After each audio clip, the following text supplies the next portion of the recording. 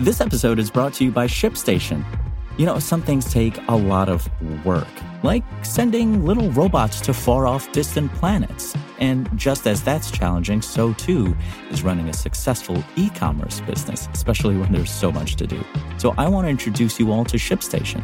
Now, I love using ShipStation because of its easy-to-use dashboard, which makes managing orders and printing labels a breeze and super smooth. Oh, and the customer service is just out of this world. It's exactly what you need to help grow your business. Sign up for your free 60-day trial at shipstation.com/technews. That's shipstation.com/technews.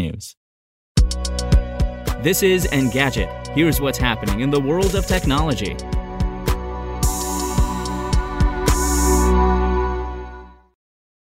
It's Tuesday, August 17th. The FBI's Terrorist Screening Center, TSC, may have exposed the records of nearly 2 million individuals and left them accessible online for 3 weeks. Security researcher Bob Diachenko says he discovered a terrorist watch list on July 19th that included information like the name, date of birth, and passport number of those listed in the database. The cluster also included no-fly indicators. According to Diachenko, the watch list wasn't password protected. Moreover, it was quickly indexed by search engines like Census and Zoomeye before the Department of Homeland Security took the server offline on August 9th. It's unclear who may have accessed the data. I immediately reported it to Department of Homeland Security officials who acknowledged the incident and thanked me for my work, Diachenko said in a LinkedIn post spotted by Bleeping Computer. The DHS did not provide any further official comment, though. We've reached out to the Department of Homeland Security. Among the watch lists the TSC maintains is America's no-fly list. Federal agencies like Transportation Security Administration, TSA, use the database to identify known or suspected terrorists attempting to enter the country. Suffice to say, the information included in the exposed watch list was highly sensitive. A recent bipartisan Senate report recently warned of glaring cybersecurity holes at several federal agencies, including the Department of Homeland Security.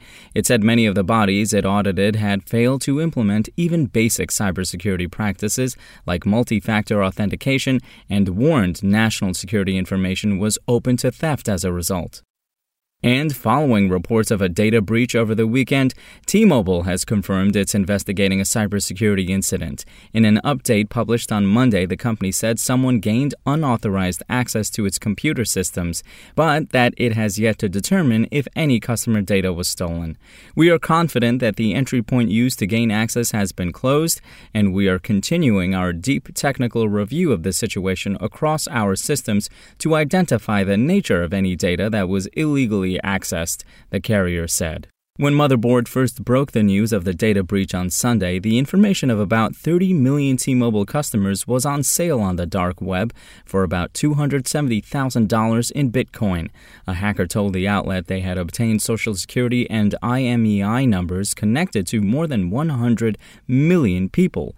As of the second quarter of 2021, T-Mobile had 104.7 million subscribers. The carrier said it could not confirm the reported number of records affected or the validity of statements made by others until it completes its investigation. Once it knows more about the situation, T-Mobile promises to proactively contact customers. If you want to catch the latest tech news as it's happening, check out Engadget.com or tune in again every weekday.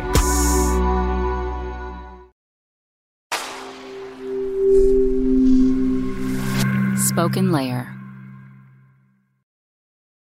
Want to learn how you can make smarter decisions with your money? Well, I've got the podcast for you. I'm Sean Piles, and I host NerdWallet's Smart Money Podcast. Our show features our team of nerds, personal finance experts in credit cards, banking, investing, and more. And they'll help you make the most of your money while cutting through the clutter and misinformation in today's world of personal finance. You'll get clarity on strategies to help you build your wealth, invest wisely, shop for financial products, and plan for major life events. Listen to NerdWallet's Smart Money Podcast wherever you get your podcasts.